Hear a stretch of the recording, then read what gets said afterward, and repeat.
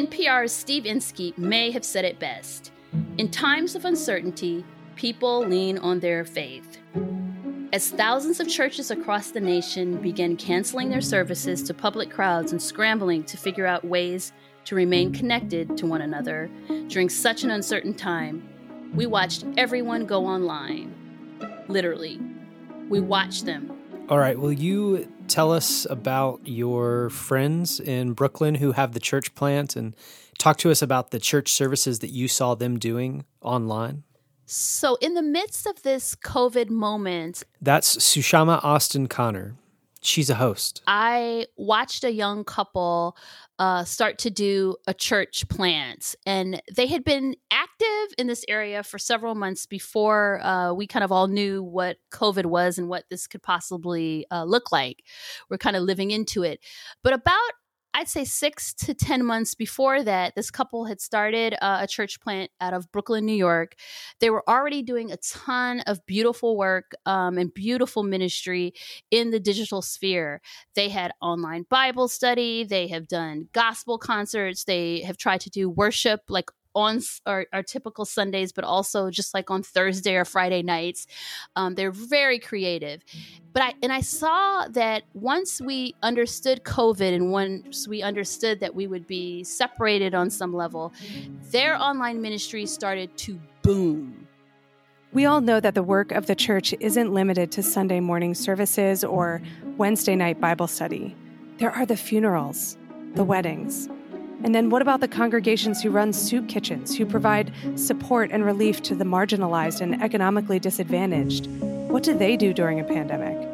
Okay, so tell us when you knew that the pandemic was having a wider effect on the church, beyond what was happening on Sunday morning and the changes taking place for churches and their worship services. You know, it was really early on for me. That's Abigail Visco-Russert. She's a host, too. I was on a trip to California, and I had just found out about a friend of mine who's a pastor, part of a clergy couple, and they had a few cases in their congregation. And then soon after I returned home from that trip in California, we found out that one of the people from their congregation had passed away from COVID. So there was this funeral to be held. And my friend, who's one of the pastors, found out that there were all these new restrictions on funerals, of course, because of the rate of transmission of COVID-19. So he had to stand 16 feet back from the graveside.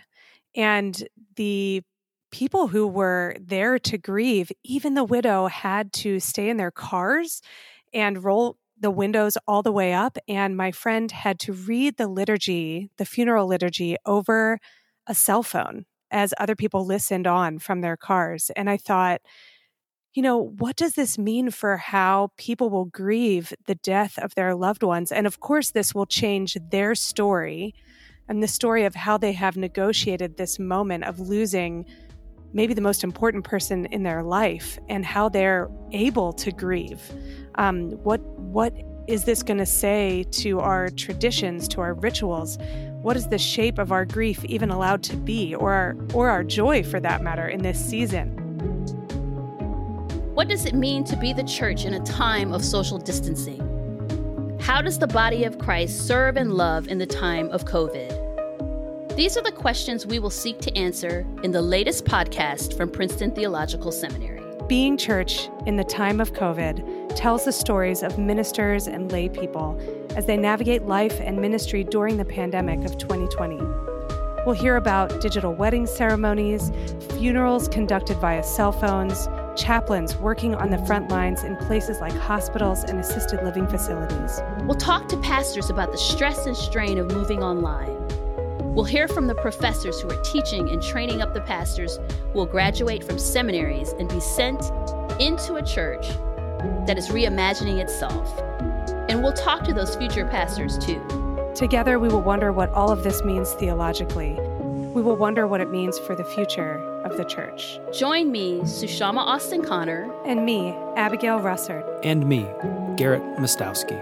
As we explore the stories of what it was like being church in the time of COVID.